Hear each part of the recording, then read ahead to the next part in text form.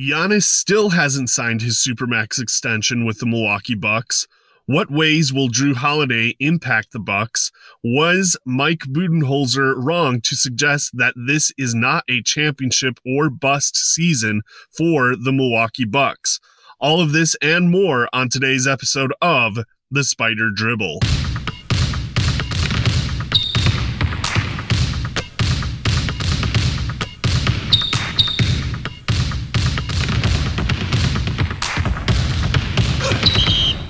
So before I begin today's episode, I just want to apologize in advance. So this is Derek from the future talking to you, post-production of today's episode. As I was editing this episode, I noticed that for a few of the segments of today's episode, I had accidentally not turned on my microphone, so I forgot to switch on the computer to my normal microphone to record, and you will notice that audio was recorded just with my laptop's awful microphone that it picks up to record the episode. So again, I want to apologize in advance for doing that.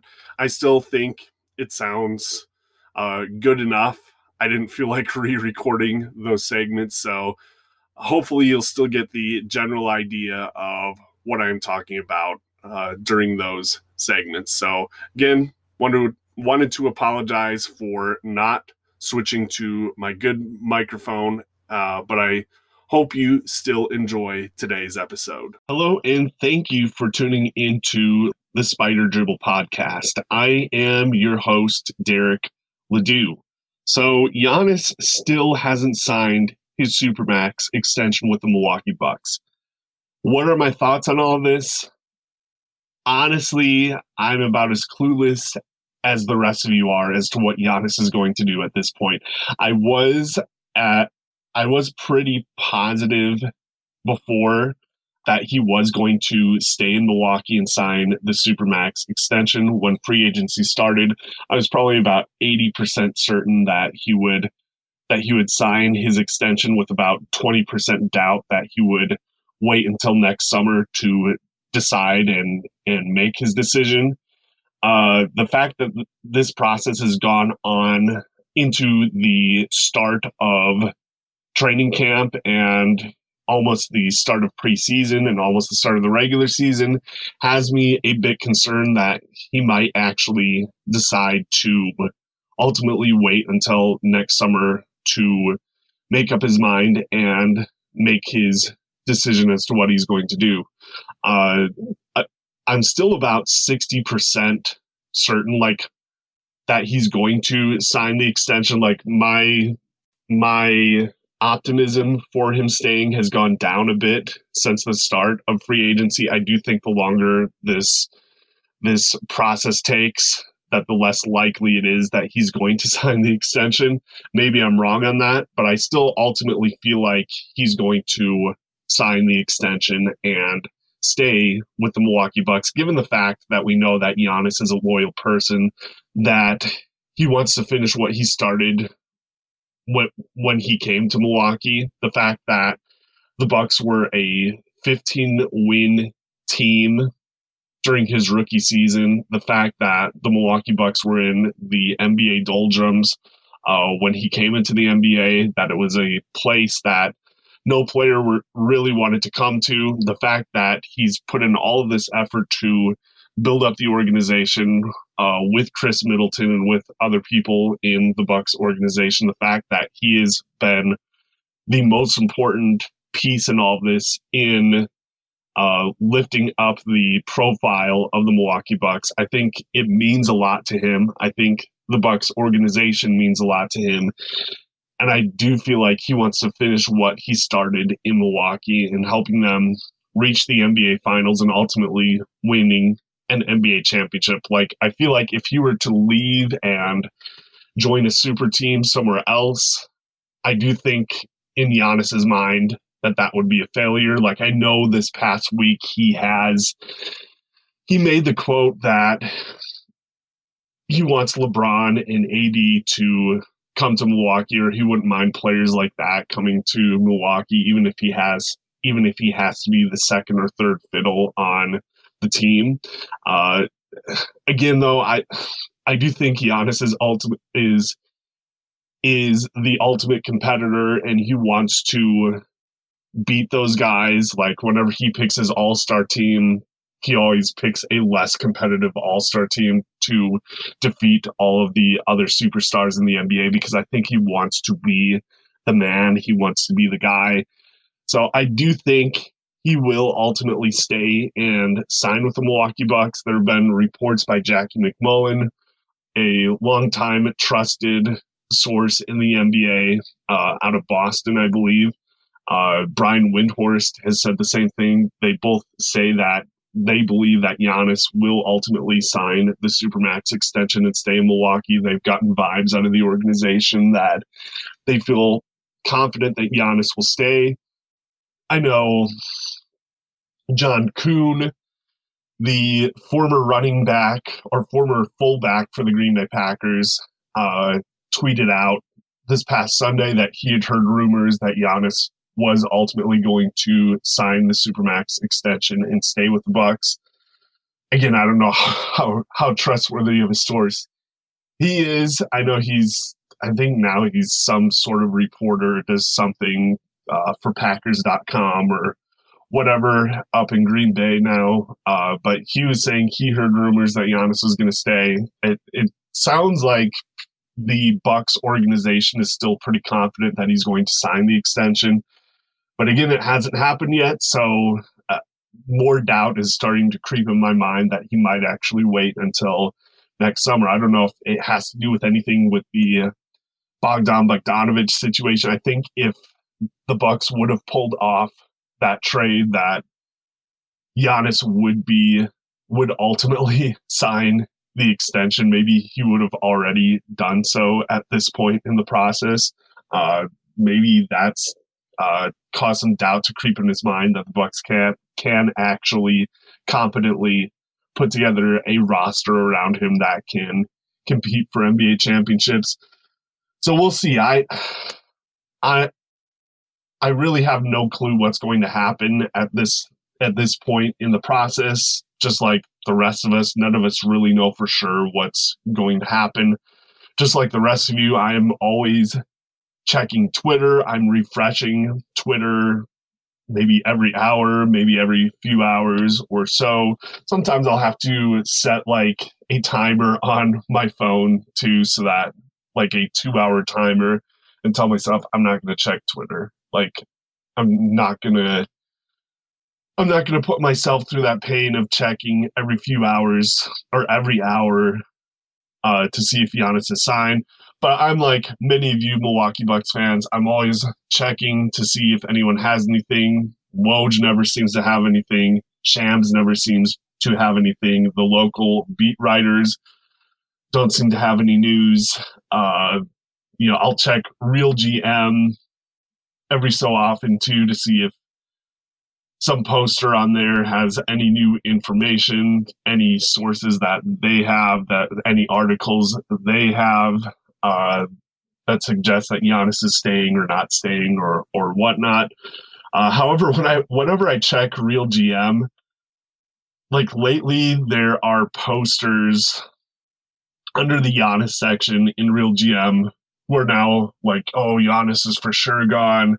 The Bucks should, if Giannis doesn't sign the extension, the Bucks should be looking to make a trade and get as much back for him as possible.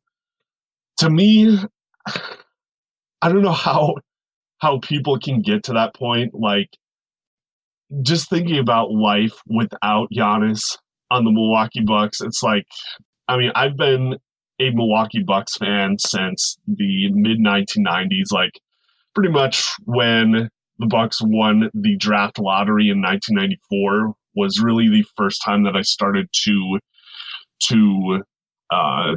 follow the Bucks closely. Ever since they got Ray Allen, and ever since the days of Todd Day and Lee Mayberry and so forth, I've always dreamed that the Milwaukee Bucks could get to a point where they could get a player like Giannis, the best player in the league, or one of the best players in the league that can legitimately help the team win an NBA title. Like if the Bucks were to trade Giannis off of the roster, I don't care what they get back. They could get back tons of draft picks. Maybe they'll get back a nice asset or whatever. But the fact that you don't have Giannis pretty much means that you're going back to the Herb Cole era of basketball, of Milwaukee Bucks misery, guys like Dan Gadzuric, Charlie Bell, whoever.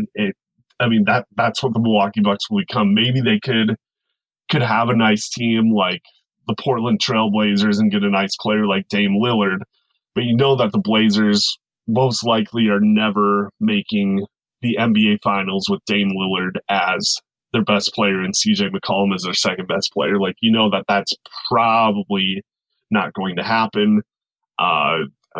Just watch, the Blazers will make the finals somehow this next year. But the Bucks will could become a team like that. Maybe they'll have some playoff success every so often. They'll get to the second round, or they'll get to the conference finals or whatever, but they won't have that MVP level of talent most likely ever again in our lifetimes. Like, Giannis is most likely the best Milwaukee Buck that most of us will ever see during our lifetimes. So, like, I don't know why people would even think about trading Giannis at this point. Just keep him right now. Go for it all this season and see what happens. Like, don't even think about trading him. See if you can, like, this might be the best year. If this is Giannis's last year with the Bucks, this might be the last best chance in our lifetime of the Milwaukee Bucks reaching the NBA Finals and winning an NBA title. So to me, you just go for it and you see what happens. If you lose them for nothing next year, I mean, so be it. It is what it is. And I mean, their future, no matter if they get draft picks or not, is pretty much wrecked if Giannis isn't with the roster. Maybe that makes me a poor Milwaukee Bucks fan to think that I would just give up on the Bucks if Giannis didn't stay with the team. But there comes a point, I don't know, there comes a point where maybe I just get too old now. I'm in my mid-30s now, having watched the Milwaukee Bucks for the last 20 years, 25 years, whatever it is, to this point right now. There comes a point where, once you get that superstar player, it's like, do I really want to go through another 10 or 20 or 30 years of misery with the Milwaukee Bucks? I don't know. We'll see what happens if that ultimately happens. Hopefully, though, Giannis will sign the supermax extension. He'll play with the Milwaukee Bucks for at least 5 more years. Maybe he'll sign a shorter deal or whatever. I'm not sure. Hopefully, he will sign that max extension, and we won't have to worry about his next move for a while. Let's hope that this happens, that we won't have to go through the pain and agony of this season wondering if Giannis is going to stay next year or not. Hopefully he'll get this over with soon and sign the extension, and we can all celebrate and be happy that he'll remain a Milwaukee Buck for the long-term future. So keep positive vibes. Hope that something good will happen, and go Bucks. Hopefully Giannis stays long-term.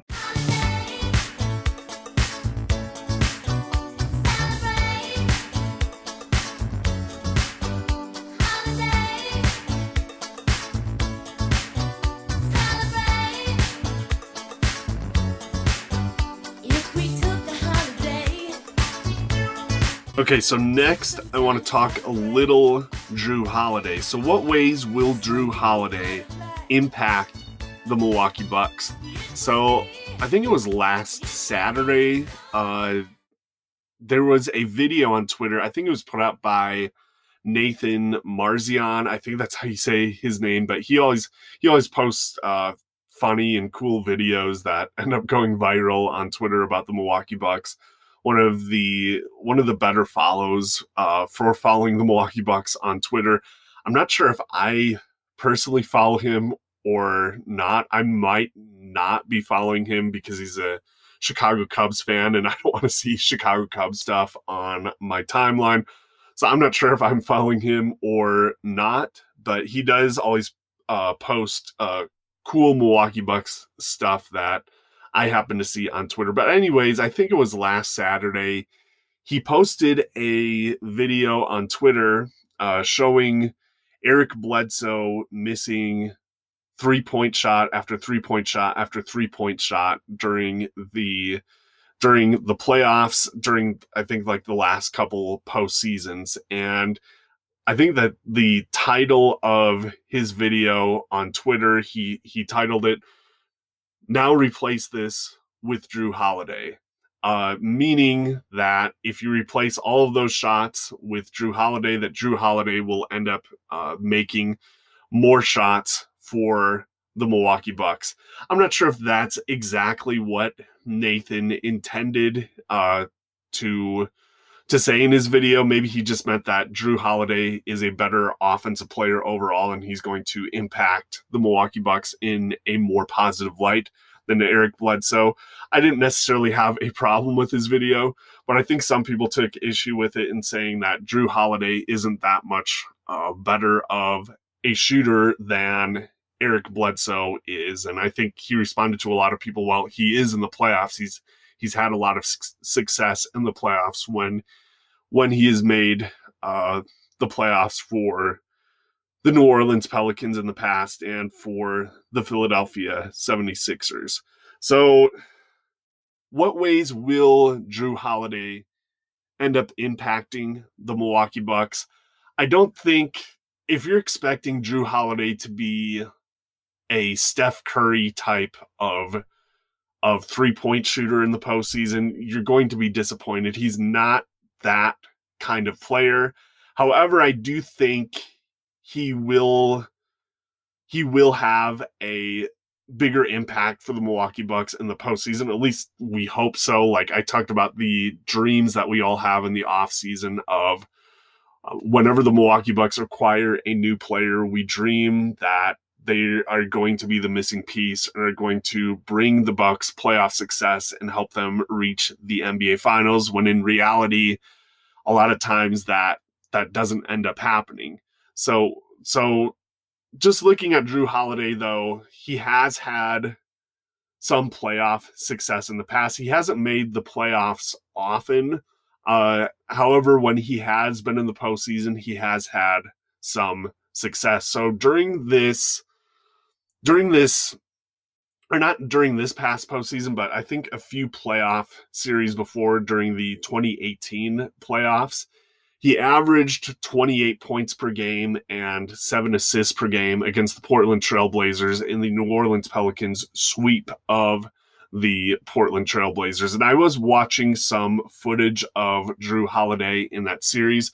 I'll admit that I'm not an avid Jrue Holiday follower. I don't know his game as well as many other people who more closely follow the NBA. However, I do remember Jrue Holiday having some success against the Milwaukee Bucks in the past. In fact, I think a few seasons ago, I was like, the Pelicans were playing against the Bucks and Jrue Holiday just went off in this game against the Bucks. And I tweeted, wow, I didn't realize Jrue Holiday became such a big time star. Or I made some sarcastic remark about Jrue Holiday all of a sudden having like the best game of his career against the Milwaukee Bucks. And there was a Pelicans fan that rightfully tweeted back at me. He's like, someone doesn't know, referring to me. He's saying, he replied back in response to me, someone doesn't realize how good Jrue Holiday actually is. And after that game, I gained a lot of respect for Jrue Holiday. I realized that he was a much better player than I'd given him credit for, and we've seen Jrue Holiday these past few seasons have a lot of success against a lot of players. He's gained the respect of many players around the league. He is considered one of the best defensive players in the NBA. I believe Dame Lillard said that Jrue Holiday is the best defender against him out of anyone in the NBA. A lot of players have made similar comments. I know there's a stat out there that Jrue Holiday has spent more minutes during these past few seasons covering the best players in the NBA than any other player in the NBA has right now. So Jrue Holiday has the respect of a lot of players in the NBA. He's considered one of the most underrated players in the NBA by experts who follow the league, by other players in the league, and so forth. So what is Jrue Holiday's game? So we know that he is a great defensive player. We know that he can switch and cover multiple positions. He can defend point guards. He can defend shooting guards. He can defend some of the taller athletes in the NBA. You'll see highlights of him defending players like LeBron, like Kevin Durant, like Giannis in the past too. He's a guy who can cover multiple positions and is successful doing so. I think he's going to bring a lot of defensive versatility to the Milwaukee Bucks. Now, obviously, Eric Bledsoe was one of the better defensive point guards in the NBA during these past few seasons. So Jrue Holiday should be able to keep that up during the upcoming season and should be able to defend even more positions in helping out the Milwaukee Bucks. So we all know of his defensive versatility. What does he bring to the Milwaukee Bucks offensively? Like I mentioned before, he's not if you're expecting him to be a Steph Curry just lights out shooter like Steph or like Klay Thompson or whoever, you're going to be disappointed. One of the things though that the Milwaukee Bucks seem to have been lacking these past few seasons, and I know other people have mentioned this on other podcasts, but they've lacked the clear leadership needed from guys like Giannis, guys like Chris Middleton, in knowing exactly what to do in postseason basketball, especially when the game slows down in the half court setting. The Bucks seem to lack that guy that knows exactly how to break down a defense and pick apart what the defense is doing against the Milwaukee Bucks. They seem to lack that type of player. Like, as great as Giannis is, he still doesn't seem to have necessarily that ability to break down a defense. Chris Middleton too. He just doesn't seem to like. Middleton had that awesome game last year where he scored, I can't remember what it was, 37 points against the Miami Heat and leading the Milwaukee Bucks to victory. Guess what? Jamal Murray had, I think, like 50-point games during the postseason. Donovan Mitchell also had 50-point games. Chris Middleton was not unique in his ability to score a lot of points during the postseason. There were other great players who also were capable of scoring tons of points. So hopefully Chris can build off of that performance that he had against the Miami Heat last year. They're going to need his scoring. He does need to shoot the ball a lot of times in the postseason for the Milwaukee Bucks to have success. But again, he's another guy who, by himself, does he know how to break down a defense during the postseason? No, not necessarily. And obviously, Eric Bledsoe, during postseason basketball, like Bledsoe during the regular season is great at putting his head down, getting to the rim, and finishing tough shots at the hoop. Like, he's great at that during the regular season.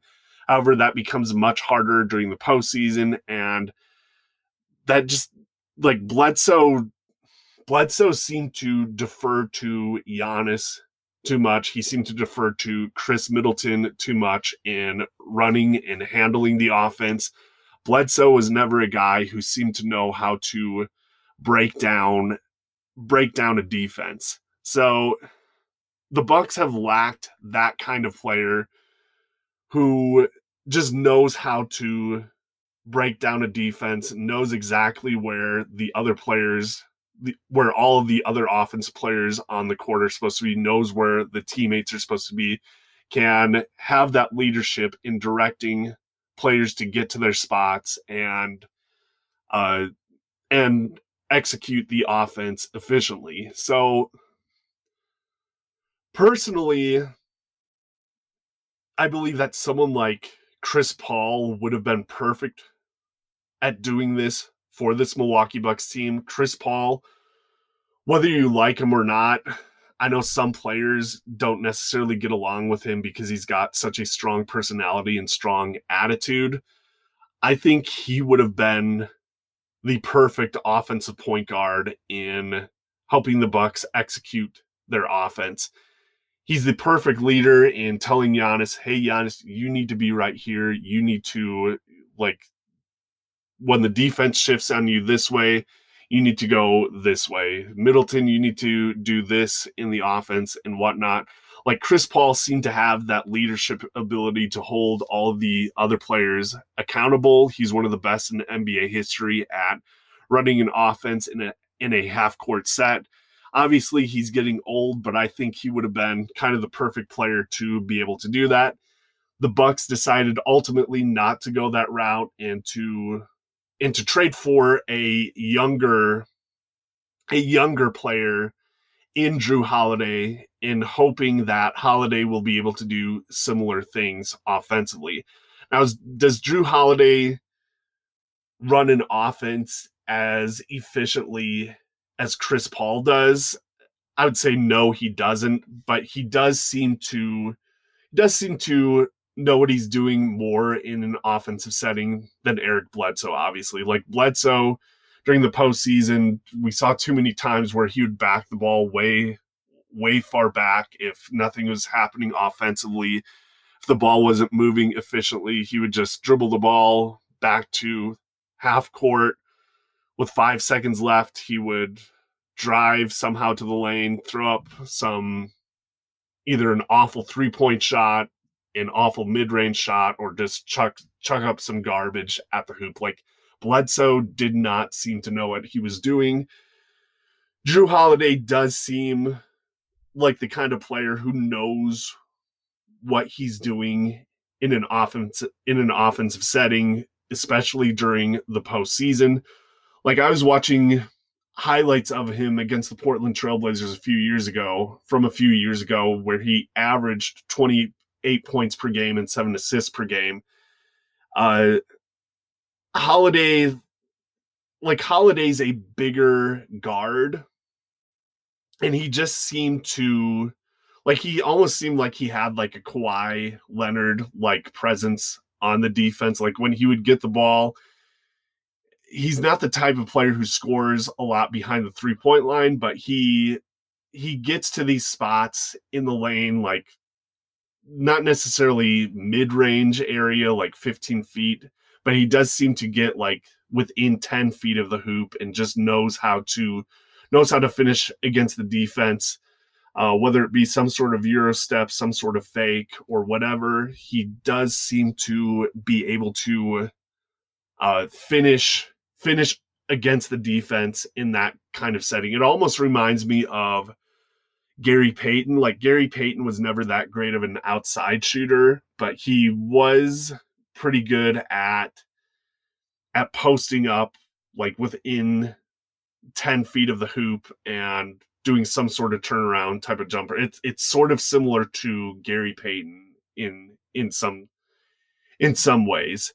That New Orleans Pelicans team seemed to have a lot of space. Anthony Davis, for example, has the respect of the defense as far as his jumper is concerned. Like, Davis can hit mid-range shots. He can hit from behind the three-point line. Like, the defense seems to respect Anthony Davis wherever he is shooting the basketball, which I think is one advantage he has over Giannis, is just the respect that he has from defenses with his jump shot. So if Giannis can ever develop some sort of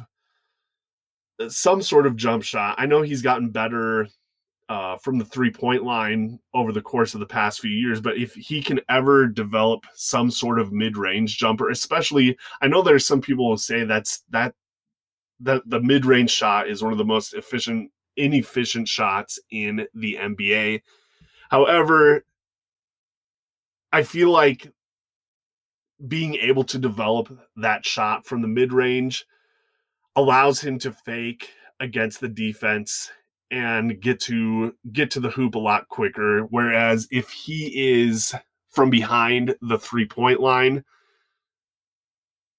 it takes him a lot longer to get to the hoop, to travel to the hoop and make his move and make a fake from the three-point line and getting to the hoop than it does if he could develop some sort of a mid-range jump shot. Like, I don't know if I'm making any sense with this at all, but like, I remember a few years ago, that 44-point game against the Portland Trailblazers was like the perfect version of what I would want Giannis to be. Like, he was making moves in attacking the hoop.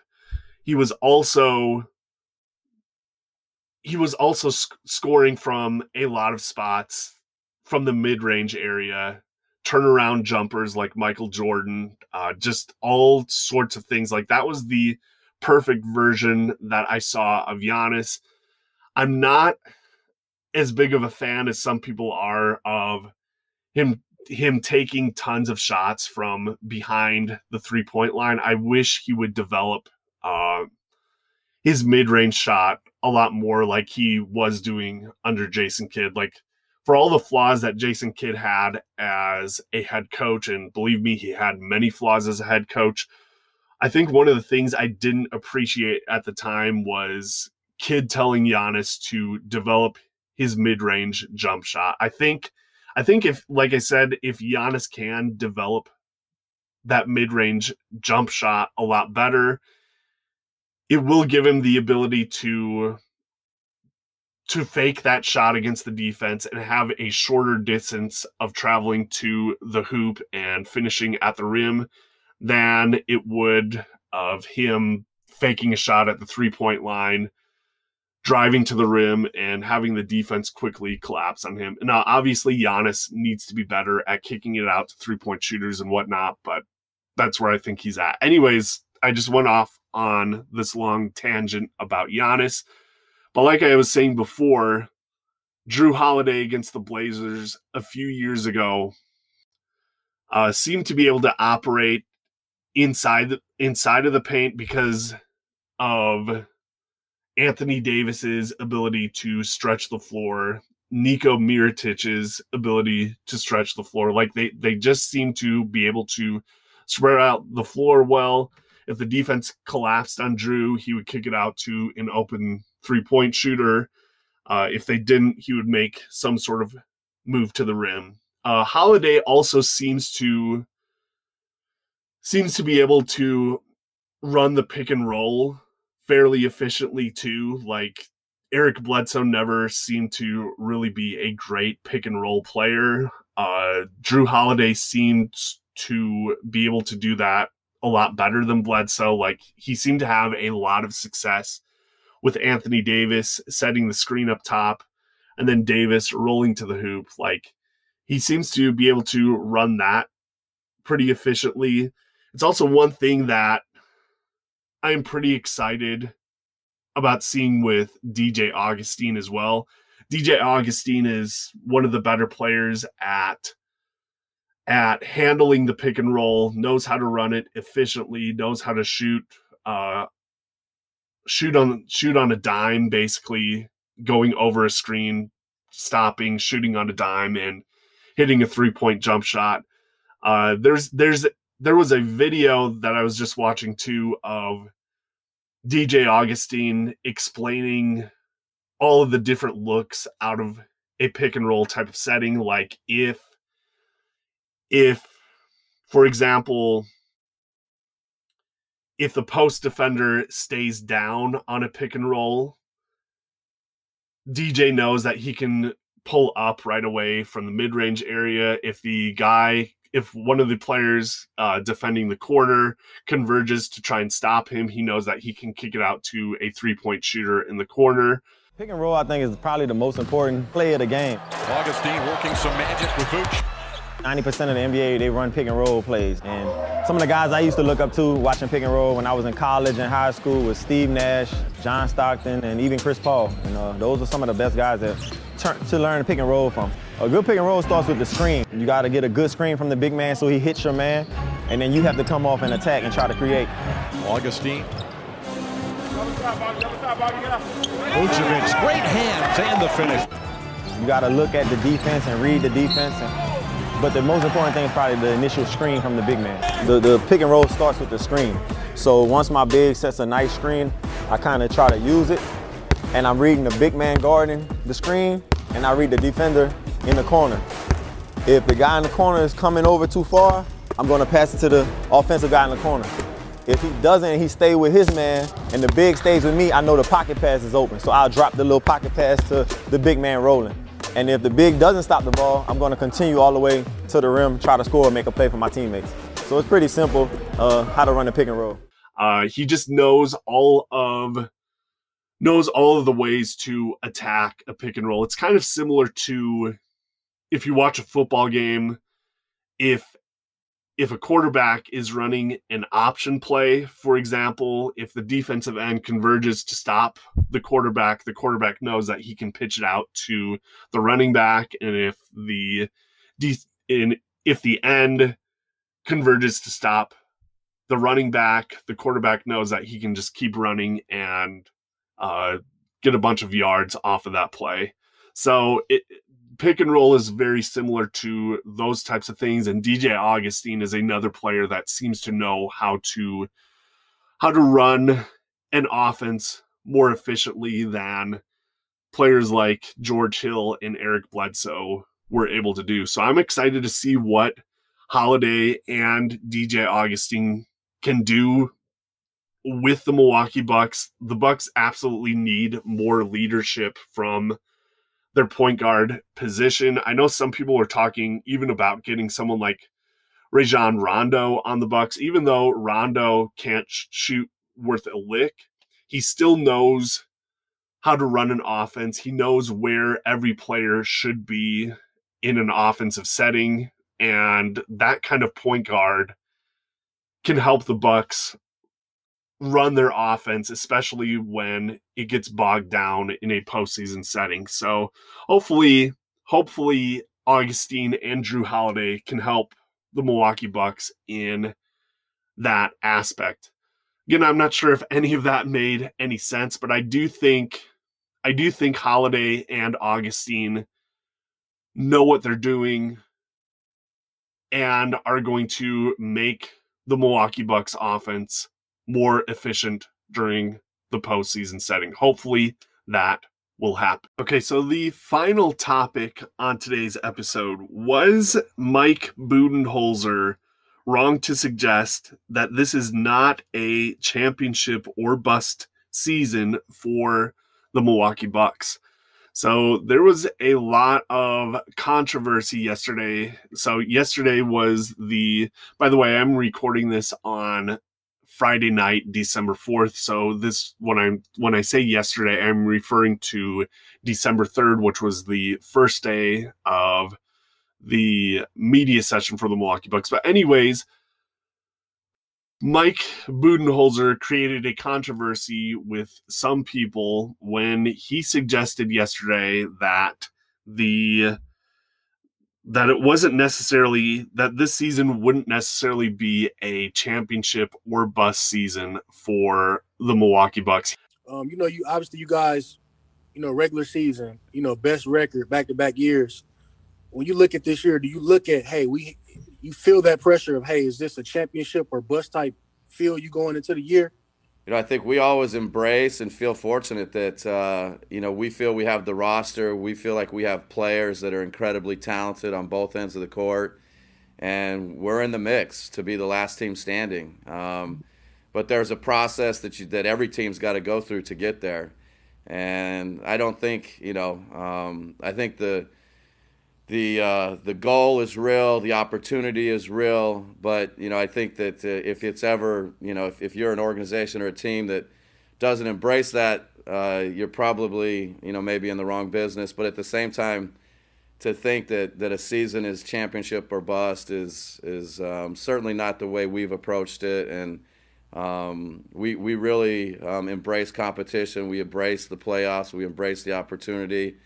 And we want to be that last team standing, but I don't think it's that phrase is just something that doesn't resonate with me, or I think our group, or organizationally. This sent Bucks Twitter into a frenzy yesterday, saying, some people are saying, well, how could Budenholzer say such a thing? How could he possibly say that this isn't a championship or bust season? Like, why would any coach ever suggest that? Like, shouldn't that be the ultimate goal of any coach, is to make it a championship or bust season? Is he just dogging it in this year? Is he not taking the season serious enough?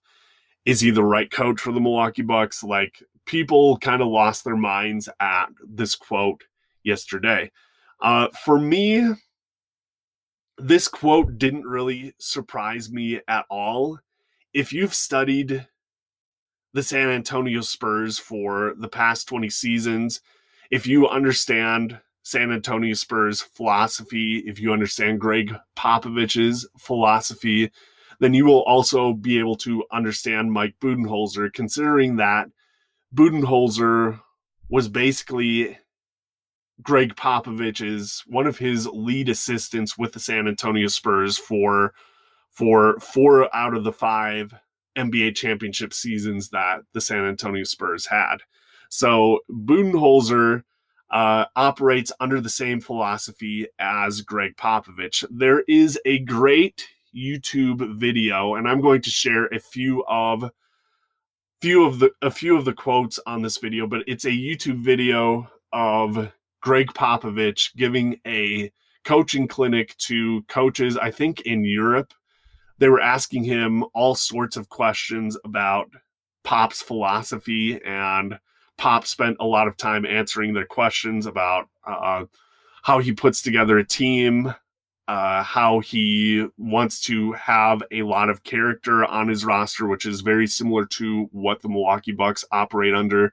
The Bucks recently, anyways, have always tried to acquire players with a ton of character. So Popovich goes into assembling a roster with high character players. What else does he talk about? He talks about how he handles his timeouts, how he just his overall approach and philosophy in coaching the game of basketball.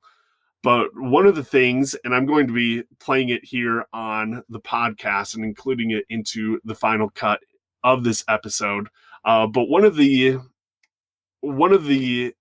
clips in the video mentions the first clip is basically his philosophy for an NBA season. So Greg Popovich basically has 2 rules or 2 goals for his team. He mentions that he doesn't really have a specific end goal for his team, but 2 of his goals are number one is that all of his players will stay healthy throughout the regular season. He likes to develop his bench. That's one of his goals, is to keep everyone healthy so that he can have all of his players available during the postseason. The other goal that Greg Popovich has for his teams is to continually get better throughout the regular season. So to basically have a plan and process for his players to develop and to get better and to be the very best team that they can possibly be come postseason time. So those are his 2 biggest goals. He's more concerned about the process of it all rather than the end goal. And one of the things he also mentions too is, he says it's great if his team wins an NBA title, but that's not necessarily how he looks at a season. He says that, I don't know how to explain. You'll hear it better in the clip, but basically suggests that if his team doesn't win an NBA championship, basically what he tries to do is have his team learn from those situations. So whether it be winning an NBA title, if they win an NBA title, great. But if they lose in the first round of the playoffs, he considers it a learning experience for his team to improve and to get better, and basically says that he and his organization and his staff just have to find a way to figure it all out, and basically looks at the game of basketball as just a game, nothing more than a game. He doesn't want his players thinking that they're all that if they win a championship, and he doesn't want his players so down when they lose a game or lose a playoff series. He wants them to figure things out and to get better at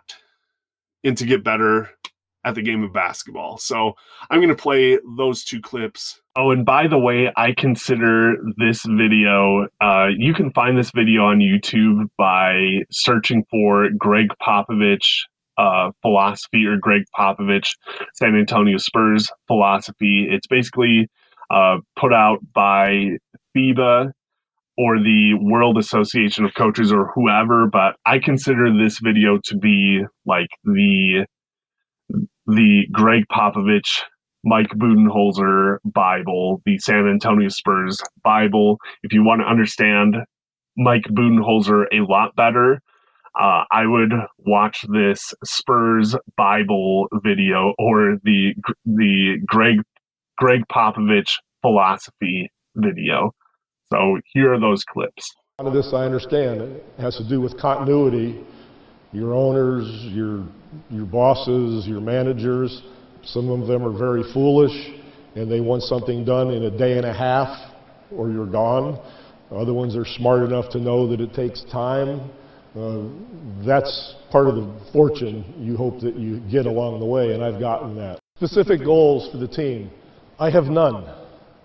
You can read all kinds of books about goal setting and you have to have goals. You're never going to get there. My goals are very basic and general. We don't talk about, we have to have the most wins. We had the most wins in the league last year. We didn't set out to do that. It happened. We don't talk about winning the conference. We don't talk about winning a championship. Honest, cross my heart. Never in 1 year did I know we're going to get this done. We are the best team. February, March, April, we are going to kick. It's obvious we're the best team. Never have we talked about that or felt like that. It's ingrained in those guys that it's a journey, it's a process, it's difficult. The joy is in the process. The joy isn't really the final culmination. It fades away pretty quick and life goes on. But that journey is what you're proud of. That process is what you feel the camaraderie for with your teammates. And when Sean Elliott or Avery Johnson or Mario Elliott or David Robinson or Bruce Bowen, come by the gym or whatever now, they're proud of what they did together as a group for that whole time. And so the goal for us has been to be the best prepared team we can be by playoff time and the most healthy. But it is important, I think, to have the big picture rather than, okay, this week, let's win 3 out of these 5 games. That's not the deal. So what it means is we can't skip steps, and we start at the beginning. So for training camp this year, when we started a few days ago in San Antonio, like the first drill was like you do with these kids, about like that. So you put a chair here, like a folding chair, that you sit down in here, and then one at half court and one at 3/4 court. And there's a line here. These are the San Antonio Spurs. They think I'm crazy. There's a line here and there's a line over there. And they run up to this side of the chair and they jump stop. And some guys, you know, when you first get them, like the rookies, they come in. No, that's not the jump stop. You don't have to jump up in the air. You want to stick your feet in the ground. You're low here, and that's all it is. And then you're going to do a reverse pivot, or you're going to do an inside pivot, but you're not going to do it like this. You're going to stay low, and you're going to do it. That's the drill. Then they go to half court, and they do that. Then they go to three-quarter court, they do that. Then they come up the other side and go there. And that's where we start every single year. We don't start with a secret play, and we're going to change our defense, and we're going to do this year. We add a wrinkle to the offense, we'll add a wrinkle to the defense. Like I said, Coach Messina has already told me how bad my offense is, and he's going to change the whole thing. But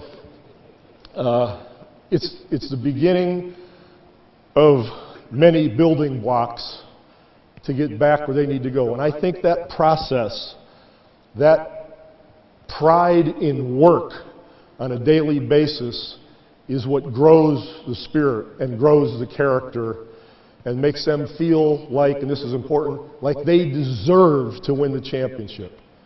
Your team has to feel like they deserve it, like they've worked harder than everybody else. It doesn't necessarily mean you ran suicides all morning long.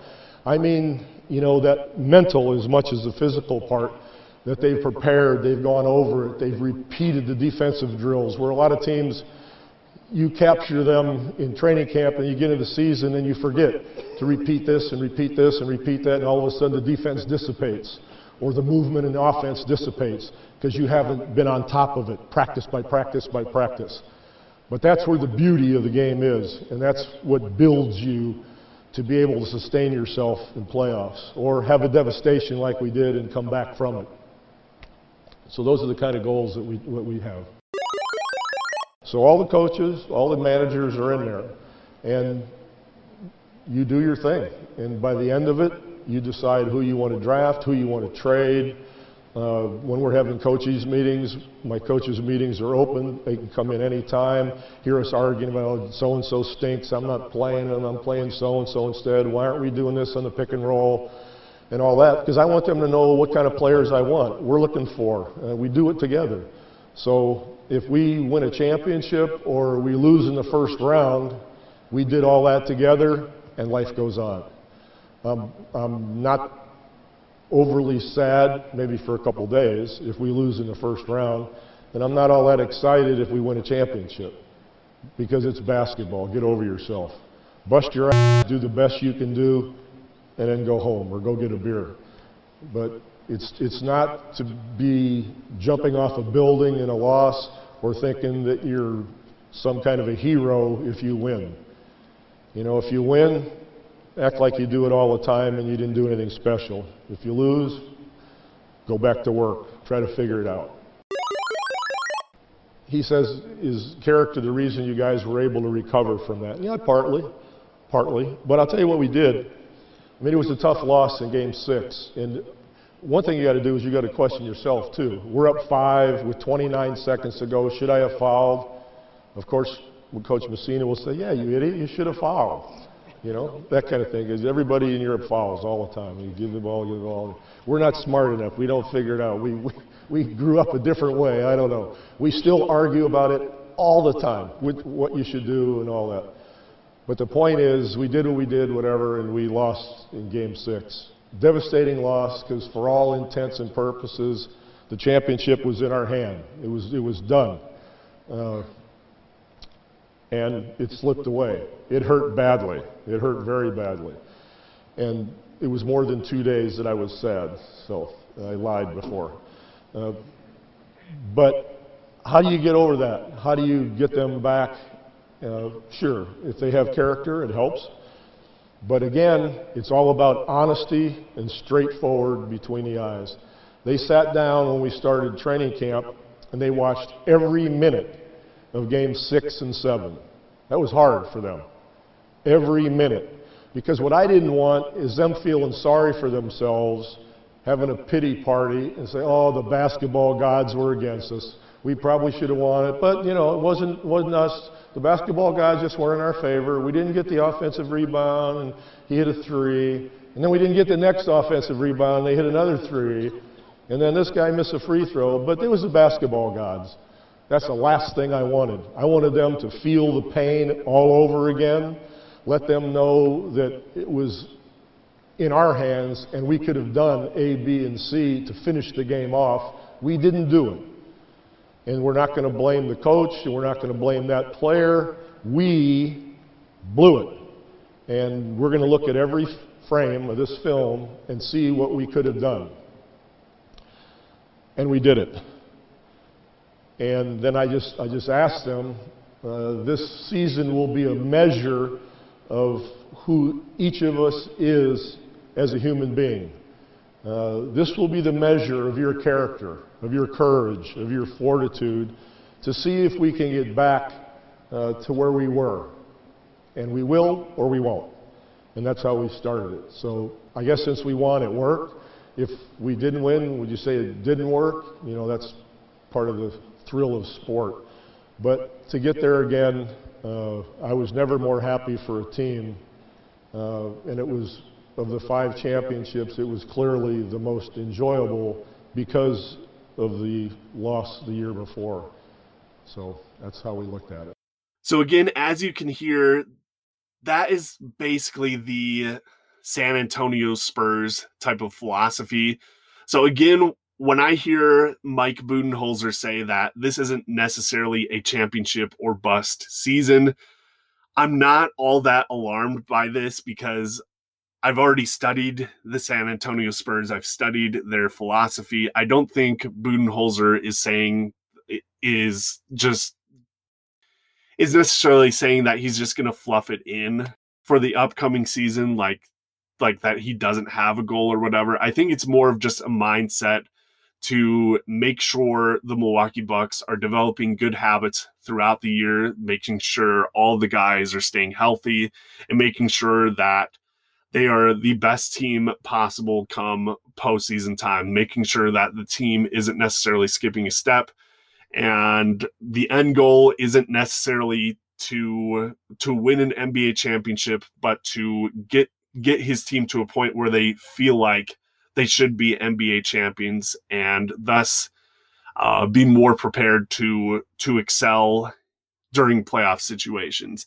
I don't know if that makes much sense, but I think it's just more of that San Antonio Spurs, Greg Popovich type of philosophy that Mike Budenholzer has, that if the team doesn't win an NBA championship or goes out during the first round, or like last year during the second round of the playoffs, that it's an opportunity for the Bucks to improve in the offseason and get better for the future. So I wouldn't be all that alarmed from Mike Budenholzer's answer.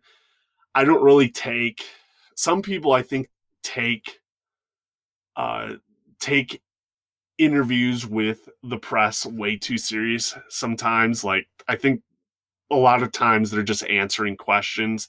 But again, if you understand the San Antonio Spurs philosophy, that's what Mike Budenholzer is saying. So he's just saying that in his mind, he wants his team not to skip steps and to learn from any mistakes that they make in the future. So again, don't be all that alarmed from Mike Budenholzer's comments. Am I saying that he's the greatest coach in the NBA? No, I'm not. Personally, I'd rather have someone like Eric Spoelstra or Nick Nurse or Rick Carlisle, someone like that, someone who's great at making adjustments during the postseason. Like, that is Mike Budenholzer's biggest weakness as a head coach, is making those adjustments during the postseason. So I'm not saying he's a perfect head coach, but again, don't be all that alarmed when he says that this is not necessarily a championship or bust season for the Milwaukee Bucks. Again, all he's saying is he wants his team not to skip steps, to have a mindset to continually get better and learn from their mistakes. So that's what I take away from his comments from yesterday. So let's see, anything else before I close today's episode? I'm trying to think what else I may have missed. The Milwaukee Bucks just came out with their new blue, like a dark blue. I don't know if it's dark blue necessarily, but it's a true blue, light blue type of jersey to represent Lake Michigan. I have thoughts on it, but I'm not going to get into all of those thoughts in this episode. I'm not a huge fan of these uniforms. To me, they kind of remind me of the Cleveland Cavaliers uniforms that they created it during the 1990s. So I'm not a huge fan of this uniform set. They also sort of look like the old school Minneapolis Lakers uniforms. Like someone made the comment to me on Twitter the other day. I think it was Daz on Twitter made the comment to me the other day that these uniforms remind him of a newer version of what the Minneapolis Lakers would have put out during this era. So I'm not a huge fan of these uniforms. David Don 21 on Twitter has made this comment multiple times on different podcast episodes and so forth. But the Milwaukee Bucks should just be sticking with a few colors so that they are a recognizable team to everyone around the NBA. The fact that they keep coming out with a green jersey, then a cream jersey, then a black jersey, then a blue jersey, and so forth, it's just too much. The Bucks should stick with just a few colors so that people know what the Milwaukee Bucks look like. Some people are saying, well, these colors represent the area that the Milwaukee Bucks live in. The fact that the Bucks live in a green area and that Milwaukee is the cream city, even though everyone before all this recognized Milwaukee as the brew city because of the city's connection to beer. Most people know of Milwaukee as the brew city, but the Milwaukee Bucks brought back the cream city, which I think the city had been known a little bit for in the past or whatever. Anyways, where was I going with this? Just why they have their color schemes. Oh, and they have blue because it represents the lakes and so forth. I don't know. To me, you could look at any team around the NBA and make the same statement. Like the Atlanta Hawks play in Georgia. They could have green jerseys since Georgia is a pretty green area in the South. There are rivers and lakes in Georgia, so the Atlanta Hawks could have blue in their uniform set or whatever. Like a lot of teams could claim rivers and lakes as a part of the region. Why the Milwaukee Bucks feel the need to make this a part of their uniform set? Oh, we need to include Lake Michigan as one of our colors. I'm not really sure, but the Milwaukee Bucks somehow have decided all of this. I wish they would stick with the green and red, their championship colors, as John McLaughlin would say. I wish they would stick with those colors full time. But you know, for whatever reason, they've gone with these colors. If you're going to stick with the green and cream as your main basic colors, just come out with green and cream uniforms full time from here on out. You don't need to use every single color in that newly created Irish rainbow to do all this kind of stuff. I personally too am a fan of the purple and green uniforms that Tom O'Grady created during the 1990s. Those are the uniforms that I grew up with. I'm a huge fan of those. I think someone had mentioned to Mark Lasry one time, some random Bucks fan told him that they weren't a fan, that Bucks fans weren't fans of the purple uniforms. There are some Bucks fans who don't like the purple uniforms and whatnot, but I wish they would have some retro nights where they would go back to those purple and green uniforms. It's too bad. I made this joke on Twitter the other day, but it's too bad that Kevin Love isn't on the Milwaukee Bucks so that he can get his uncles, who are the Beach Boys. Everybody had an ocean across the USA. Then everybody be served like California.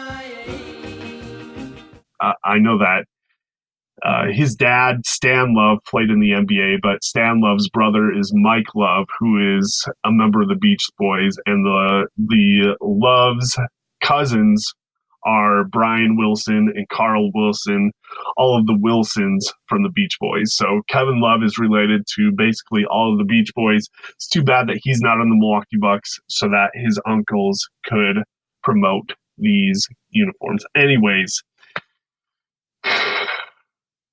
the Milwaukee Bucks came out with a blue uniform. I'm not a huge fan of it, but it is what it is, and we'll just have to live with it for this upcoming season. Anything else about the Milwaukee Bucks? I think that's about it for today. So I'm going to close today's episode. Thank you for tuning in to listen to the Spider Dribble. You can find all of my podcasts, all of my podcast episodes on Spotify, on Anchor. If you go to anchor.fm and search the Spider Dribble podcast, you can find it there. You can find it on Apple Podcasts, Google Podcasts, and many other podcast platforms. If you want to interact with me on my Twitter page, which is at dlish04. Search Derek Ledoux there, and you'll be able to interact with me there. I'd love to hear any feedback, whether you agree with me or disagree with me on anything that I've said during this podcast episode. You can do so there. Again, that will be it for today's episode, and I will talk to all of you again soon.